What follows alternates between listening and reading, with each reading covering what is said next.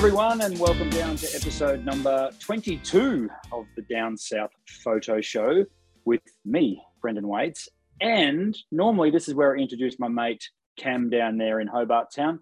Cam is off on a whitewater rafting adventure, teaching people how to take photos in a moving whitewater raft. What could possibly go wrong? So we've decided to bring in a guest host / guest for the first time ever in the history of the Down South Photo Show. This very well-established and long-running podcast, 22 episodes old, which we'll come to shortly.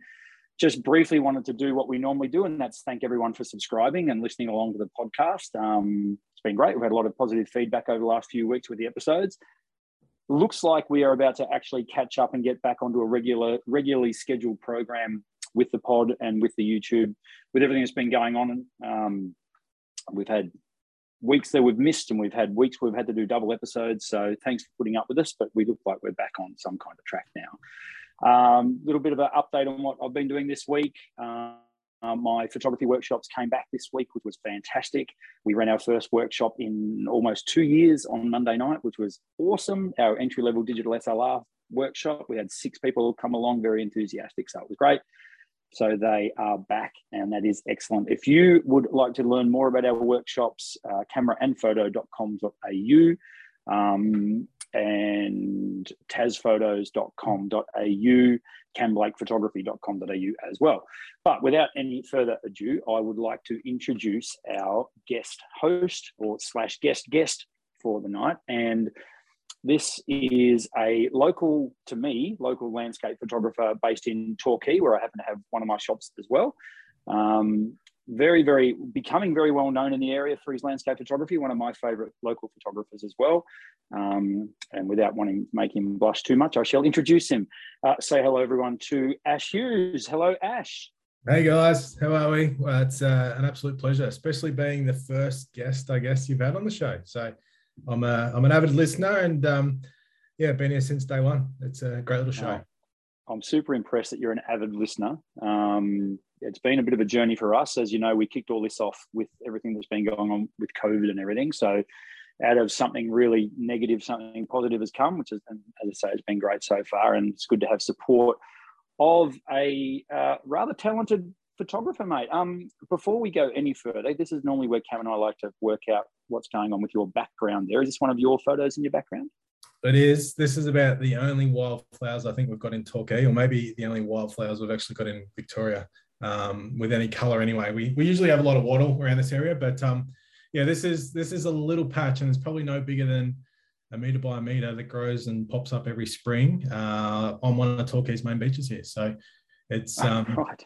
It's one of my favourite things to do, and we'll probably talk about it as we go on. But just getting in real sort of low and just getting that blurry sort of dreamy vibe going. So just with colour, I love colour. So if you sort of see any of my photography, it's usually colourful. So well, it's awesome that you can literally almost roll out of bed and get a photo like that. So very handy to have a subject like that in your backyard. So ashhughesphotos.com.au, did I get that right? That's correct. ashhughesphotos.com. Yep. .com, no AU. So ashhughesphotos.com. Pop over and have a look at his website. It is awesome. I visit his website regularly, and it's updated regularly as well. So there's always new stuff to check out on his website. So naturally, there will be a link in the description below. But I thought what we'd do is have a bit of a chat with Ash and pick his brain a little bit about all things photography. I've known Ash for 4-ish years, I suppose now. Ash, would it be? Yeah, probably a little bit less. I don't think I've been in the game that long, but wouldn't be much. I think we crossed paths when I opened my Torquay store about 3.5 years ago, so that makes kind of sense. And I think from the first time I saw some of Ash's stuff, it was like, this guy knows what it's all about. So I thought what we would do is just basically interview you, Ash, and ask you the whys, whats, and wherefores of why you're into what you do. Also, we'll probably have a bit of a talk about your crammed wedding schedule at the moment, which I know has got you burning the candle at both ends. So I really do appreciate your time tonight. It's a pleasure. Before we go any further, we usually ask about your photo, just where that is in. Sure. Wow. You're putting Cam out of a job already. This is great. So what we have here, look, if I do this, like the magic of modern technology, well, we did that last week, and then you can see all my frames. This is Barwon Heads. So this is 13th Beach Road. You'd be familiar with that one, Ash. Beautiful. And if right over there, hang on, let me get back in the frame.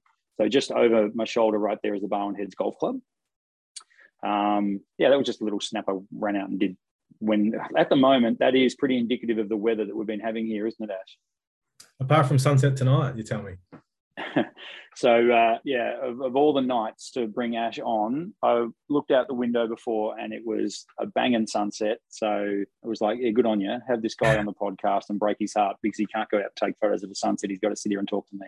There was lots of good pinks and high clouds and that, which usually is a good sign for a good sunset. So, absolutely. So, just quickly looking at your website, I really liked. I've gone straight to the about page, of course, like all good researchers would do, and I describe myself as a pretty relaxed dude who likes getting out of the house.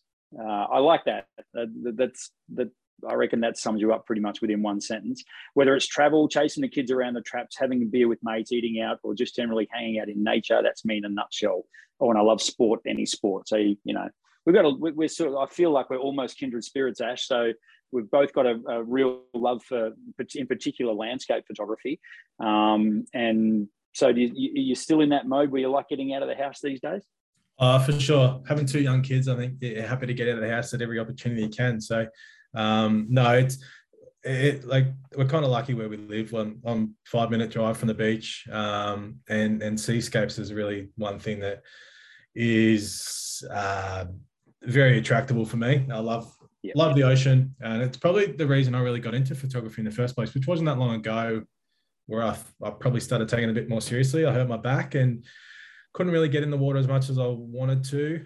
Okay, so avid sort of surfer and always. Kind of up and down. I was just getting back into it, and our oldest daughter, was born, so 5 years ago, and all things with babies is bending over in the wrong way and picking them up, and my back went about a month into her life, and wow, never really been the same. So took me a little while to figure out what I wanted to really be doing, and always had a little bit of an interest with the camera in my hand, but I sort of thought and made a few sort of pacts with myself, I guess, to get out and sort of explore the land that we live in, because I haven't been down here my whole life. I'm a Ballarat boy, which is probably an hour and a bit up the road, inland, cold, freezing, and nice place, but it's nicer down here. So, but yeah, explore. Torquay's the start of the Great Ocean Road, so it's you can sort of duck out and see some pretty amazing sights pretty quickly. So, yeah, still love getting out and about. So prior to the back injury and that becoming a catalyst for you wanting to pick up the camera a bit more, was there an interest in photography prior to that? Yeah, so we were big travelers. My wife and myself, before kids, we would often jet off, and I'd always have a little bit better camera than your stock standard point and shoot. It still wasn't high end, it still wasn't full frame or anything like that, but it was certainly something that I had a liking for.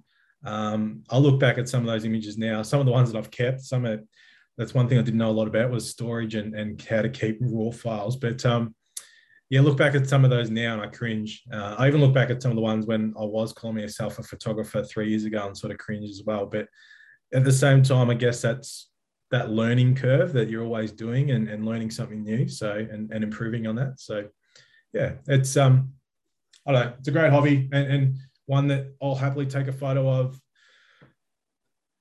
a landscape. I'll happily take a photo of something in the ocean. I'll happily take a photo of something like behind me, up close with the macro type thing. It doesn't have to be one specific genre, I guess you'd call it.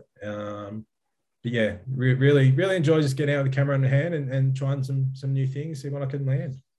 So I'm going to try and weed out as much as I can out of you here, Ash. I'm curious. So that the first, well, let's call it real, in inverted commas, camera that you owned. What was that? Real, probably a Canon 70D, I think it was. Fantastic little camera.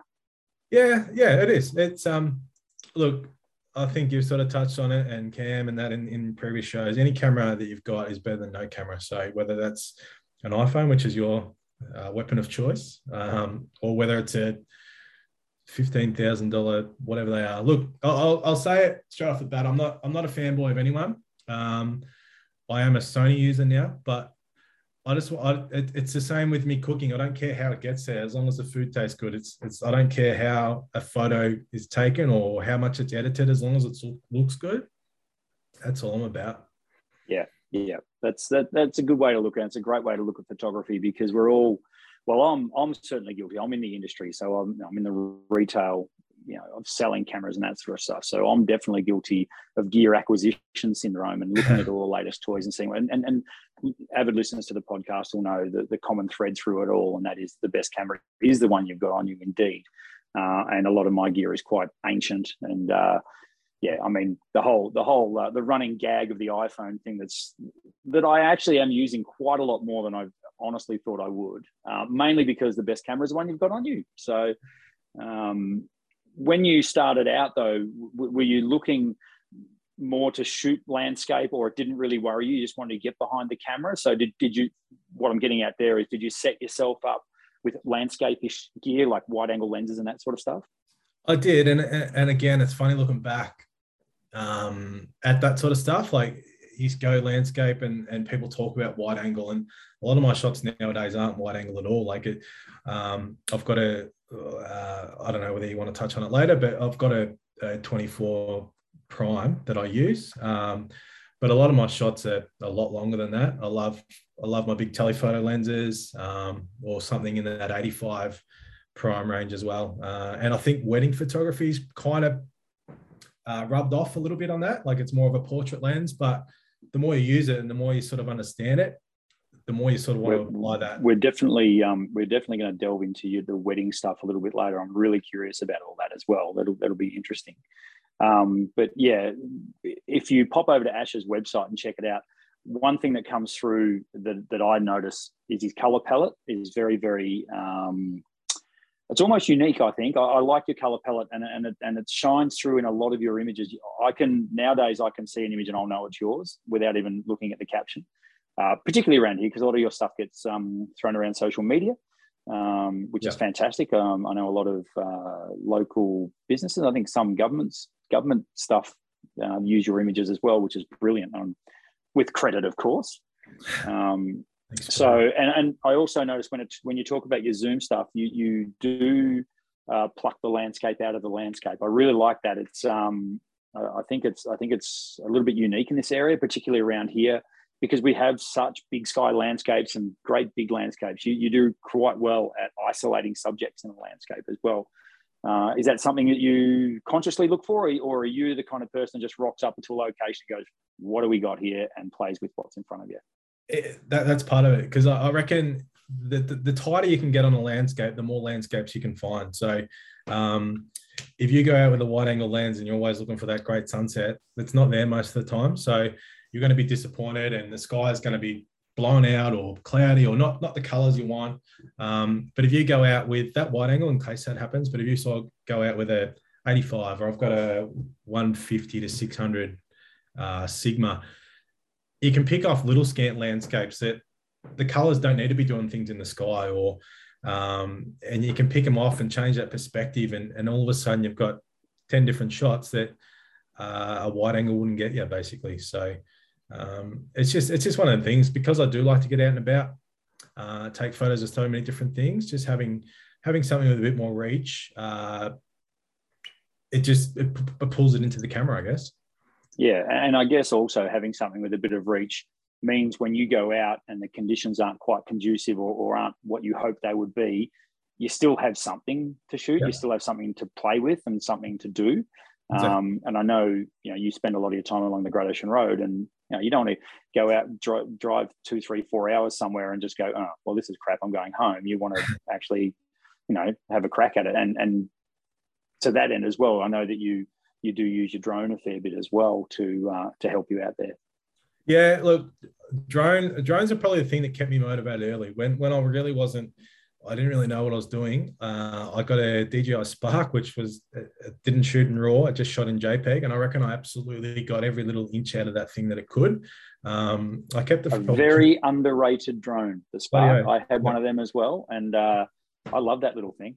Yeah, it was amazing. It wasn't until I upgraded that I realized how much I was probably missing out on. But I still sell a lot of images that were taken with that Spark, and they blow up. Like editing's a big thing as well with how big you can blow something up, but they blow up quite well for what it was, the size it was, and basically only shooting in JPEG. So yeah, so we're talking about a 12 megapixel JPEG file, basically, had a little Spark. Had a really nice little lens on it, though. I think it would delivered like a 24 mil wide angle and a 12 megapixel image. And to be perfectly honest, it's probably, the sensor inside it was probably as good as an iPhone XR or something like that. Yeah, but it's still DJI, I reckon, is an absolute. It's just changed the game so much. Whether it's drones or what they're doing with video at the moment, it's just such a big innovator that it's forcing other companies to catch up, basically. And yeah, they get the bad name because the Chinese and the Americans think that they're spying on them and all that sort of stuff, which is a whole other conversation. But the things that they're doing are changing the game for both photographers and filmmakers, and just getting access to places as well. So, yeah, it's pretty phenomenal. We touched last week on the show about the new Mavic 3, and I know that you've got your eyes on one of them already. And I mean, why wouldn't you? It just looks absolutely incredible. Another game changer from DJI. So, and the thing that got me hooked on drones, I mean, I've been taking landscape photos for ages, and the thought of being able to put a camera pretty much wherever I wanted to, whether that be 1 meter off the swell out over the ocean, or down below cliff level and that sort of stuff, absolutely awesome. It really, like you, I found that the drone almost reinvigorated and re-inspired me to get back into photography a lot more. So yeah, definitely an awesome tool to have in your kit, as much as Cam Blake hates them. Yeah, I've heard him talk about it. But like you guys have said, like the first thing you want to do out of the box is fly at 120 meters, which is the legal maximum height. That's right. But the more you learn, you only have to be 2 meters above your head, and that perspective that people can't see with their own eyes changes the whole game. And it's those shots in that, it probably, like, you're not allowed to fly directly above people, but in 30 meters ish up that high are the ones that I reckon are the best, because you've still got detail in the shot, and they're the ones that I sort of go chasing. So just to touch back on a question, the drone, I set myself a little pact.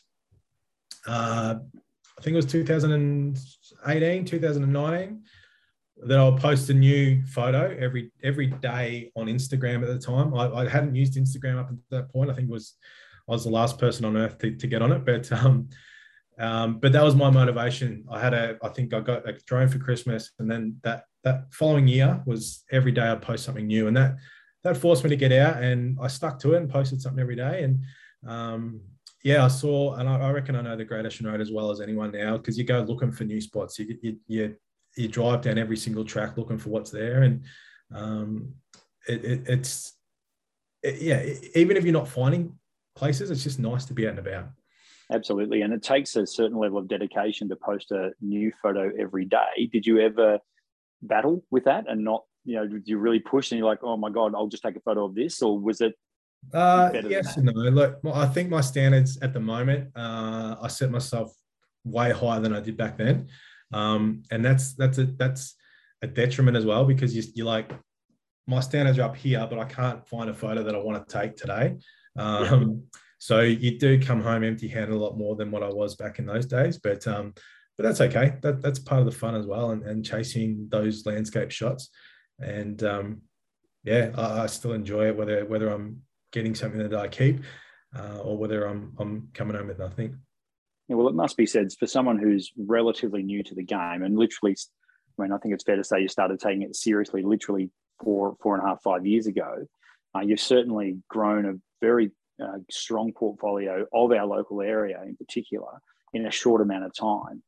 Do you just put that down to just the like you got hooked on it really early, or did you look at it early on as a possible business as well, and that was a motivator, or was it more just for personal reasons in the beginnings?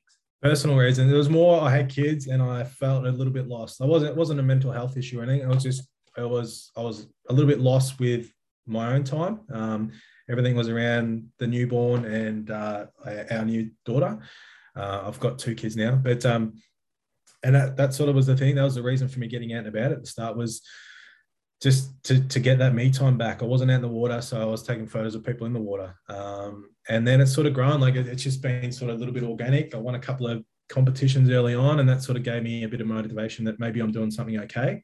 And people start buying or asking whether they can buy prints or use it for a business. And then you just start to believe in yourself more, because early on, like I was using my name as my social media handles and didn't have a website. And then when I changed it to Ash Hughes Photography, I was still cringing that I was calling myself a photographer.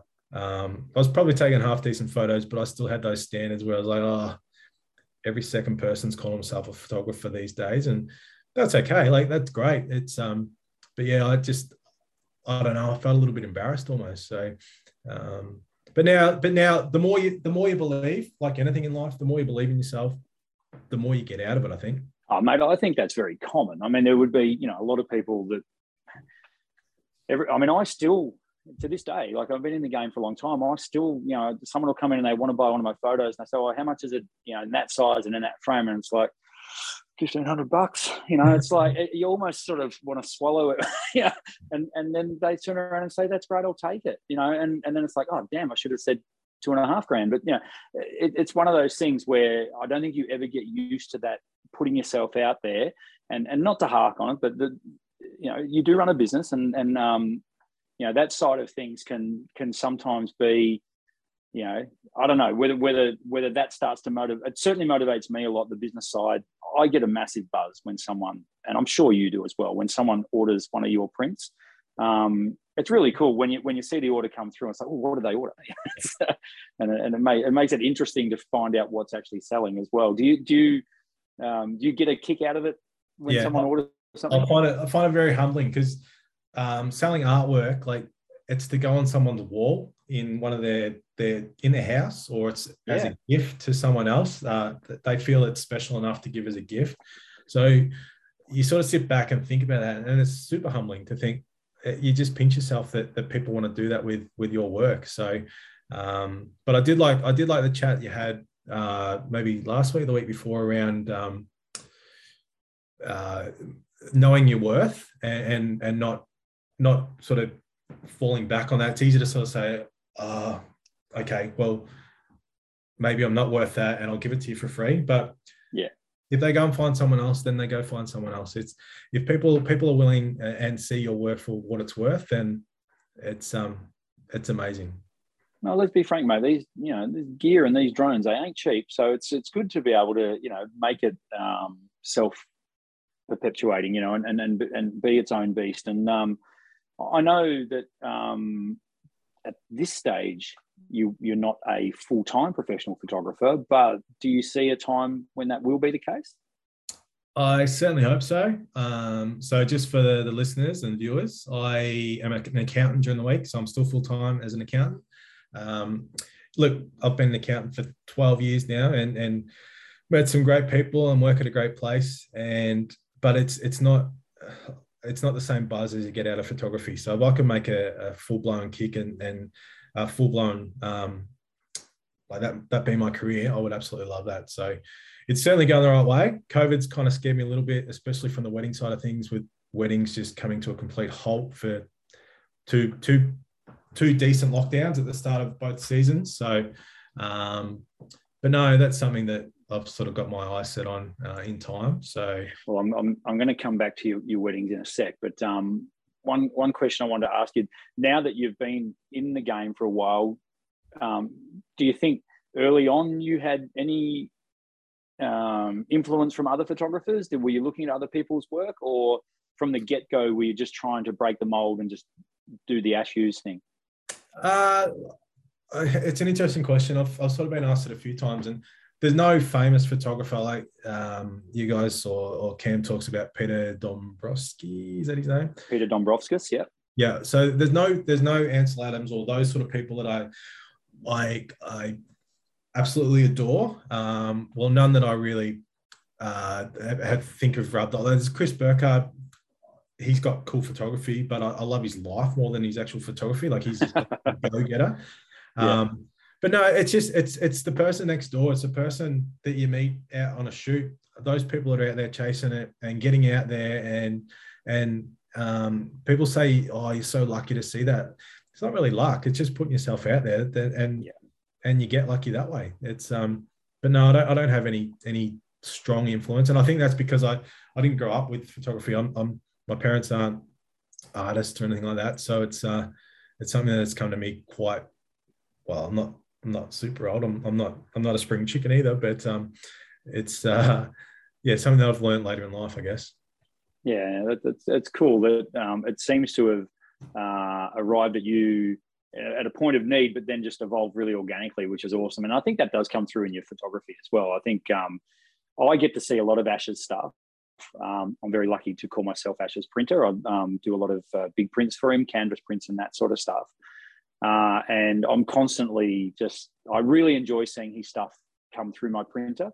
Not to put too fine a point on it, but there's only so many photos of grandma's cat that I can print. And, dogs that have passed away and this is my granddaughter. She lives in America. That's great. Yeah. Anyway, when I see one of Ash's comes through, it's great. And they're always quality. And I really enjoy, particularly when the big stuff comes. Of late, we've been doing a few fairly big prints for you, and they just look great. And I'd get a lot of nice comments when they're in the shop as well. They're rolling off my printer. It's like, a lot of people check out your work. So it's very, very cool.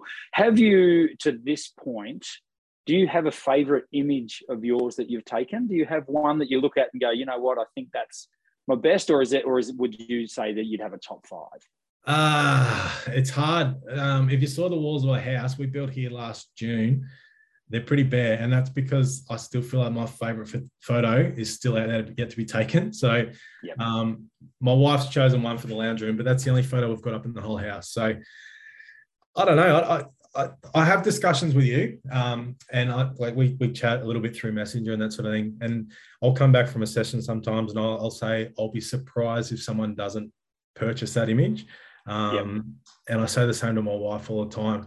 That there's certain ones that I take that I just feel like are better than others. But then in saying that, there's the whole social media side of it as well that I know aren't going to be massively liked or commented on, but I still like the photo. Yeah, I know. I'll just pause you for a sec because I know that photo that you took of the bird down at Lake Elizabeth. Yeah, you were super happy with, and I was really impressed with it as well. Did that have the kind of reach you thought it would, or not so much? Probably had the kind of reach that I thought it would, which is not big. Because I know I can post. I know I can get like a real close-up shot of a breaking wave on a nice sunset. And I mean, like right on the shore where you're right in tight, and I know that'll get 2,000 or 3,000 likes. And I don't go chasing likes, but I know that it will do that. But I don't necessarily love them photos either. Like they are okay. But yeah, they're like this bird photo. You probably put it up on the screen with all your. I'm going to overlay it like magic. It's just how we roll here at the Down South Photo Show. I've seen enough to know you're a magician. It's right there. It's right there. It's those sort of photos where you got patience where you actually set up for the shot and you just wait for that bird to arrive. You know he's been flying in and out, and he's just got to be there looking at you and not looking the other way. And just the background of it was the actual running water of the lake, because it sort of goes into a stream just there. So it almost looks like a studio shot because it's got the dark background on it. And it's just those ones that you sort of envision and plan for, and then they come to life like you expect them to, are the ones that you sort of look back and think that's a shot there. Yeah.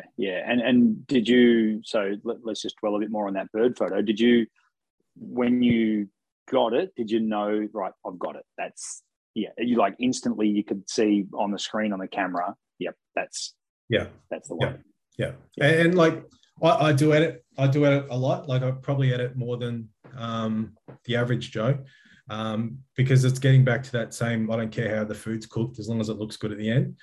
I think editing is just as important, and I find it very enjoyable, but just as important as taking it as a shot. Yeah, it helps with you getting the shot to begin with and framing it right, and having as little to do in editing as possible. But I love editing. I love bringing out the contrast in the right areas. I love highlighting what needs to be highlighted to draw the viewers in, or draw even yourself in, or shot.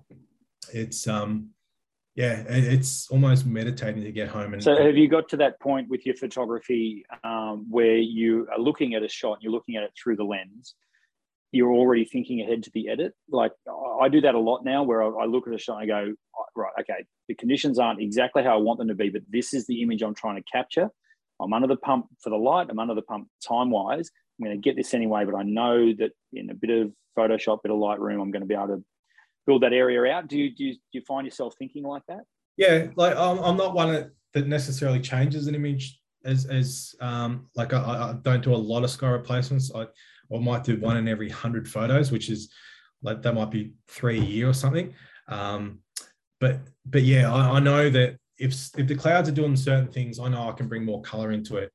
Still natural, but just enhancing it enough that it doesn't look oversaturated. Yeah. See, and to me, this is the artwork, the art form in itself there's the edit, and then there's, I can tell when a photo's been over edited, and it's finding that sweet spot where the colors are natural. You would expect to see those colors under that in that environment, or under those conditions, and then trying to teach yourself just to hold back on that slider a little bit and all that sort of stuff. So So I reckon I spend it literally takes sometimes seconds to get a photo. And sometimes I'll spend 20 times longer in the edit than I will, composing or taking the shot in the first place. So you find yourself working away until the early hours of the morning sometimes?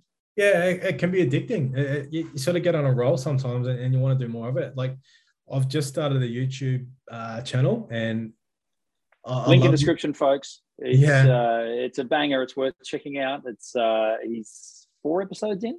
4, yeah. It's probably the worst time to start a YouTube channel when you're going into a 35-40 wedding season. It probably would be better to start at the other end. But so content's going to be a bit low because my priority's with weddings. But no, so I love the editing of the video as well, like the video side of the YouTube, and I'm still learning that. But the longest part of that edit is me editing the 5 or 6 photos that I actually put up on the screen to show. Right. Yeah. I can fly through the video stuff because I don't feel it has to be as perfect as the photos that I want to show. And maybe that's just me with the photography background. So it's I don't know. I know editing gets a knock, and you can sort of see sometimes like people they cool an image down, and the things that are supposed to be white are now blue. And you've got that beautiful blue water, or you've got that beautiful blue sky, but all of a sudden that white boat is now blue, and it's like, no, that doesn't look right now to me. So it's a fine line, but it's just practice. Yeah, it is. It's definitely a fine line, but as I say, there's an art to it as well. Just briefly while we're on the topic, I've gone out and I'm championing. What am I doing? I'm supporting Cameron tonight because I've got a Tasmanian beer. I can't believe I'm drinking a Cascade Premium Light in your presence, Ash. That's just, I don't know. Anyway, it was the only Tassie beer that I could find in my fridge, so I thought I'd have a crack at that. It's not that bad. Have we actually heard from him? I'm on the South Australian, so I'm on the Coopers. Have we heard from Cam? Or is he? We have heard from Cam. I got a message. So he's got for want of a better phrase, a sat phone with him that he can send me text messages to. That's the nice. first text message I got was, "We're here. We're all set up. We're happy. How did our multi go?" That's pretty much. And so, that's Cam in a nutshell. And then I got another message from him about 2 hours later. So this is 4 days ago. He's now more than halfway through his 8-day trip and haven't heard from him since. So, You could be a permanent fixture, Ash. I did see some, not his shots, but I saw a fair bit of snow down that way, I think. So it's, yeah, no, they've definitely not ideal timing for a trip like that. But having said that, you put yourself in there in these conditions, he might actually come back with some of the most stunning photos you've ever seen. So it might work in his favour. What's he saying? Moving right along. Sorry, go ahead. No, I was just saying, well, don't be a fair weather photographer. That's exactly right. Exactly right. Don't be do as I say, not as I do. I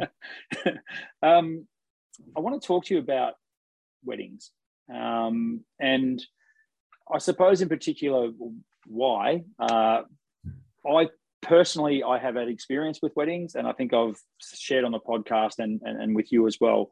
The last wedding I shot, I got in the car and was driving home and literally broke down in tears. I was that stressed about it and hated the experience. Luckily, got some nice photos. They were wrapped with them, but it just really fried my brain. It was also 40 degrees in Barwon Heads and in a cramped church, and it just nothing went well. I was under the pump all day, and it got to me.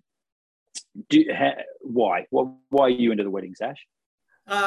Look, it took me a little bit longer than I probably look back on now, and wish I'd have gone to it earlier. But I think they're just good fun. I think once you've got a few under your belt, and once you've got your gear set up, like your gear is, you got to have a backup of a backup, basically. So if something does go wrong, and touch wood, it hasn't yet, but something will go wrong somewhere with your gear. So you just got to be comfortable and confident that you can pick up your next camera or your next lens or whatever. And once you get over that, there's not that many elements from a photography point of view that you can't slow down. So there's the first kiss, some vows, ring sort of movement, mainly the ceremony stuff, and some emotions that sort of happen out throughout the day.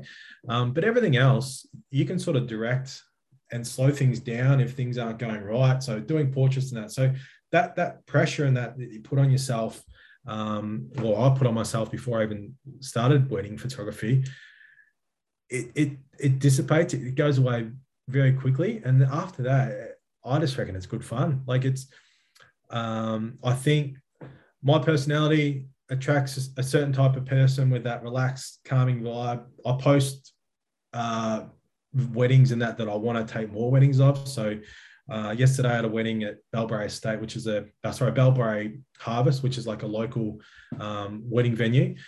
And it's like a big pond, sort of marquee, just a real rustic sort of vibe. So they're the outdoor and that landscape connection that I've had, or where I started out in photography, where you can really bring those surroundings into your shots as well, bring the greenery, bring the natural elements in. So I get home from, like you said, you're crying. I get in the car, and I didn't know the couple from a bar of soap before I met them that morning. Most of the time, sometimes I have a meeting before, but most of the time I meet them that day, sometimes 2 minutes before the ceremony. If they've booked me to start at the ceremony, I'm meeting the bride as she's getting out of the car, and she's about to go into the happiest day of her life. And she doesn't know me. I don't know her. I don't know anything about how she's going to react or how uptight or how relaxed she is. So, but I get in the car on the way at the end of the day, and I'm like, I almost feel like I'm best friends with this couple and I've just shared some of the most special moments with them that they'll have in their lifetime.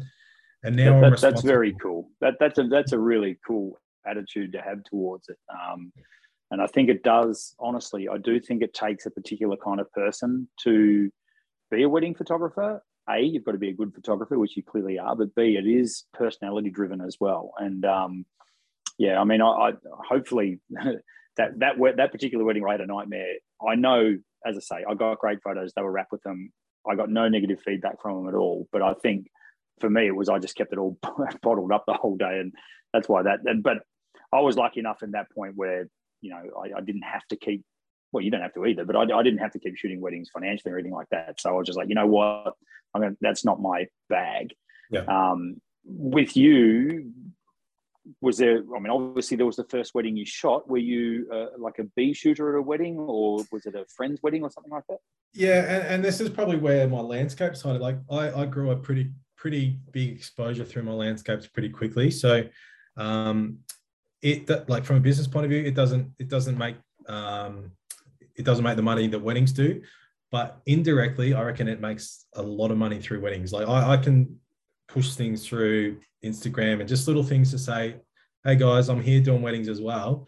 And then because if people are following me, say on Instagram or socials or something, they're more likely to hang around in a landscape sense. They want to see good landscape shots. If you're following me on a wedding account, you're there maybe because you're getting married and nothing else. Like I'm not going to go following someone's wedding page for that. But so then I can sort of just put it under their noses to say, I'm here, I'm a photographer taking weddings. So it's, and then from there, it sort of drives some business in, and I can't measure that. I can't measure where it's come from all the time, but it's, yeah. Well, how many weddings this season have you got booked? 30, it's hard because I've juggled so much with all the COVID reshuffling. 36, 37, which maybe? Is, that's absolutely amazing that, you've gone within the space of literally a couple of years of not shooting a wedding to having 36 weddings. And I'm assuming there'll be many weekends where you've got more than one wedding to shoot. Yeah, so there's three. That's pretty awesome. Yeah, it's look, it's humbling at the same time. But yeah, last season was my first full season out by myself, but I did a couple before that, just as COVID hit actually. So as a second shooter, which I put the call out on my landscape account to say, is there anyone out there? I'm happy to do it for free. I want to build a portfolio. Anyone that wants a free photographer for their wedding day? I think I know my way around a camera a little bit. But as you say, my main job from wedding photographers is to get good shots, okay? So that's what they're paying me for essentially. But to get them good shots, it's about the people management and how you go about it. So if you're fun and having a good time with them, having a beer with them on their day, things are natural. It's not that wall in between where here's this guy taking photos of us and we're trying to act like we're having a good time. Yeah. If you're part of that action, I could only imagine that's again part of the artistry of it is getting a relaxed couple, and you've got to put your best foot forward from that side of things from the first moment you see them. So credit to you. When it comes to, and we won't delve right into settings and anything like that, but are you finding now that when you're shooting weddings, it's pretty much you know it by rote now, where you basically, even when you're packing your gear or as you get out of the car, you pretty much know exactly what settings you need when you're shooting a wedding? Has it sort of become like that now? Essentially, and I think, letting secrets out of the bag, shooting very shallow with a... No one listens to this show, mate. That's fine. It's just you and me, really. Setting very shallow apertures goes a long way to wowing people. And it's that simple sometimes. Is people stick their phones up and iPhones and it often captures... They're getting better at it and sort of having that... Is it bokeh, bokeh? Bokeh, whatever you want to call it. There's some bokeh going on behind you right now. True. It's that blurriness. But yeah, if you can get that happening, people are wowed instantly, whether it's a wedding photo, whether it's a kid photo. People, they're attracted to that because it looks like it's almost professional in a way. So yeah, I sort of know that keep it low for most part. You get some group shots in that where you sort of bump it up a bit so everyone's in focus. But and then you just sort of play around with the ISO. The thing with the wedding is, say I've got an 8-hour wedding, right? It's probably going to be at least 12 hours of my editing, which I'm trying to hone. I want to get it to be 1-for-1. So if it's 1 hour, I spend 1 hour editing. But you sort of know that you want to try and get as much in camera as possible, because you don't have that time that you do on a landscape photo to spend 30 minutes, an hour on every photo or longer. You've got 600-700 photos to deliver or more sometimes. That's a long time to be editing, especially when you've got a number of weddings sort of banking up. So absolutely. So how many frames do you fire off? Let's say it is a 8-hour wedding. How many frames would you generally shoot? All right. So yesterday's a good example. That was a 6-hour wedding. Amazing couple, like probably the most I've ever laughed, well, definitely the most I've ever laughed at a wedding. So their emotions were just all over the shop with laughter and just bouncing off each other. I shot about 1,500 images in 6 hours. And instantly, the first thing I do after I back up the photos when I get home is cull. So there's a program called Photo Mechanic. It's not that expensive for what it does. It's like $300 or something, one-off payment. It has a really high quality preview that you can pump a heap of photos in without blowing your computer up. So if you put 1,500, 1,600 photos in the Lightroom, depending on what your computer is or laptop, you're going to be at a standstill pretty quickly with... Absolutely, particularly if you're shooting full frame like you do. Yeah, exactly. So a 48 megapixel image or whatever on my Sony's, I don't know what I mean. I've got I shoot on two Sony A7 IIIs, is my sort of weapon of choice. Yep. But yeah, you chuck them into Photo Mechanic and I'll fly through them. So first instinct is usually the best instinct. So I've got a traffic light system, which is basically 1, 2, 3. So red, orange, green. I just hit the keypad, and red is it's out of focus. It's going in the bin. Exactly. I don't delete it because it'll stay as raw in my storage. Oranges maybe, and I'll come back and look at the maybes. And green that's a banger. That's getting through to the next stage. So. And like that, like from that amount yesterday, I cut it to about 500 pretty quickly. So it's like split second. Yeah. Yes, maybe no. Yeah. So 500 images that you're happy to show the couple. That I'm happy to get to Lightroom. Okay, right. And then from there, it's narrowing it down again. Yeah. So I would imagine, do you have a magic number in mind? Are you like saying, okay, I need 50 banger images here, or is that normally what you end up with?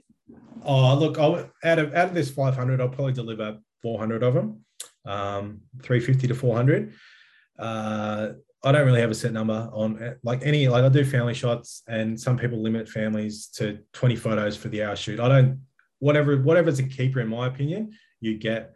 Look, I think I've spoken to you about it in the past as well. At the end of the day, there's probably only going to be so many images that the couple actually take out of that they put on their wall, that they put in an album. And over time, the rest just gets lost. Like if you're storing it on a USB, if you're storing it on an online gallery, there's a time where it'll just get lost and you won't access it anymore whatsoever. So always encourage you to go to guys like Brendan, yourself, and print your photos, because then it becomes a keepsake to yourself, but then the next generation as well. It's got to get off your computer. So now, if you're listening to this show and you think that you have what it takes to be a guest on my show, that's what you got to bring. You got to bring the plug for camera and photo. That's just got to happen. So it helps if you like a beer, but that doesn't, and sport apparently, but that's fine. That doesn't have to happen either. And you got to send, what do you hate? You got to send lots of grandma cat photos and. Oh my goodness. None of that. Cam's not here, so we can do this behind his back. You use your drone for weddings occasionally, is that right? Yeah. That's the landscape photographer for me. And I had a meeting before this podcast actually with a potential couple, and they were talking to me about it, and I explained, if you're going to put something on your wall, people don't tend to put too big faces of themselves on their wall that's always looking over them. So this ain't the 70s anymore. No. the ones I sort of see, like people do it themselves. They can do it through me, which will go through you, or they can do it themselves. But it almost becomes a piece of art because they're this tiny little thing in the image, but it's still that connection that they're there, and I'm capturing the landscape around them. So whether that be on the beach or whether that be the venue that they're at, like they've spent a lot of money to book these venues for a reason. I think that becomes the art piece that, just like buying a landscape photo to put on your wall. Yeah. And also the fact that it's on their wedding day. I mean, and they'll have that personal connection with it as well. But I believe a photo is not a photo till it's printed as well. So I love that the images that you deliver, they are wall worthy, and I think, as you say, your landscape background comes out in you. And I honestly do think anyone who's, if anyone happens to be listening who wants a wedding photographer, this guy right here is your man. We are getting close to time on the podcast. I just wanted to ask you, I know what you've got coming up in the next couple of years. What are your future goals and plans, Ash, for where do you think your photography is going to take you? Where do you want it to take you? Well, in the medium term, it's going to take me all around Australia. So I am taking a year off my accounting gig, taking a year off weddings. In 2023, we are packing up the house and the family and chucking them in a caravan. And we're doing a big lap of Australia. So look, I've got a lot of weddings and a lot of planning to do before that. So I've got just over 12 months, 13 months to do that. We're going in January. But yeah, I've got a caravan getting built at the moment. I've got a new car that's supposed to be getting delivered next month, but that's been 8 months in the making with COVID. Yeah, so we're going to lap Australia or get as far around Australia as we can in 12 months. So it's going to be... So you're giving yourself a year to get as far as you can. And there's no... You don't have to circumnavigate the country. You're not on that kind of schedule. You're just like, right, we might pitch up here for 6 weeks. Yeah, I think there'll be a point where we get to somewhere in Queensland, just on a back of the envelope type planning that I've done. Somewhere in Queensland, and we'll be running out of time. So we'll go clockwise around Australia. Start in Tassie. Go say hi to Cam, who I don't even know. Does he know that I'm on here tonight yet, or was he sort of? No, I don't think so. I think he's gonna be nicely surprised when this goes to air tomorrow night, or when he gets back. Okay. Well, I'll go say hello to him and spend some time down there, and then we'll take off South Australia, Western Australia. But like some of those early places, I can see us spending a lot of time in. And then the further we get around, the closer it gets to Christmas. So if we end up in somewhere in New South Wales where it's super busy, it's going to be super pricey, and I don't have bottomless pockets. But yeah, so I think we'll go as slow or as fast as we need to, and see where we sort of land. So. Yeah. So logistically, you're obviously putting your real job on hold for 12 months. Yep. So we can do that. That they, it's part of. They're happy to say see you in 12 months' time and welcome you back when you get back. Exactly. If we come back. Very, very cool. It's it is, and like I think the thing that'll keep the wedding side of it, like weddings are booked. Well, I'm taking bookings for the 2 or 3 days before we leave on that trip now. So weddings are booked a long time in advance. So they're going to be the thing that means we have to definitely come back on a certain date. So that'll be depending on the bookings. That'll be when we sort of need to be back in town. So. Which isn't necessarily a bad thing, and particularly, I mean, you're going to have the kids with you as well. So that's awesome. I'm super impressed that you're taking that plunge, because I think, just from what I'm into, obviously your photography is going to benefit greatly from that. You're going to have a fantastic portfolio of pretty much all around the country. I don't know if you'll ever come back, Ash. Well, I don't know. House prices are that way at the moment. We could sell up and live in the caravan forever, I think. So it's got a nice ring to it. Yeah, as you say, I think I'll improve my skills in that. It's like a sport. When the more you do it, the more informed you get. If you're getting out and about every day, then your eye gets trained to something. If you take some time off, like I have basically at the moment through weddings, I'm not getting out there for landscape shots. It takes you a little bit of time to get back into it. So I'm really looking forward to being out there with my camera at the ready for every single landscape that is basically at the front door of the caravan. So. Absolutely. Well, I look forward to seeing you on that adventure. No doubt your Instagram account will get a nice little workout. Your website, things will appear, hopefully. Or is that a plan to keep them ticking out on Instagram as you travel? Yeah, for sure. And like the whole point of me starting my YouTube was to document or to learn the editing side of it from a video point of view, and for that trip basically. Like I don't want it to be purely about my business or anything like that. I want to have fun with the kids and my wife and the whole family, and put the camera away as that as well. But while we're in some of those locations, it can't hurt to to be recording or capturing some of those moments as well. So yeah, all of the above, video, right. Insta, socials, website will be getting a workout.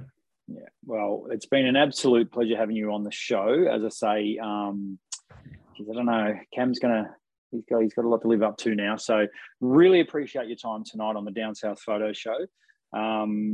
If you would like to check out Ash's work, as I say, everything will be linked below, of course, or in the podcast notes, ashhughesphotos.com. Awesome website. Go and check it out. Follow this guy on Instagram and be inspired by some of the awesome stuff that he puts out there.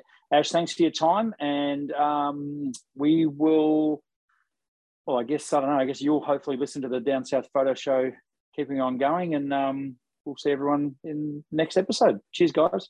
Thank you. Thanks, Brendan, for inviting me on. It's been an absolute pleasure. And yeah, keep watching, everyone. These guys are going places and it's very informative. So cheers. No worries. Good on you, Ash. See you, everyone. Bye.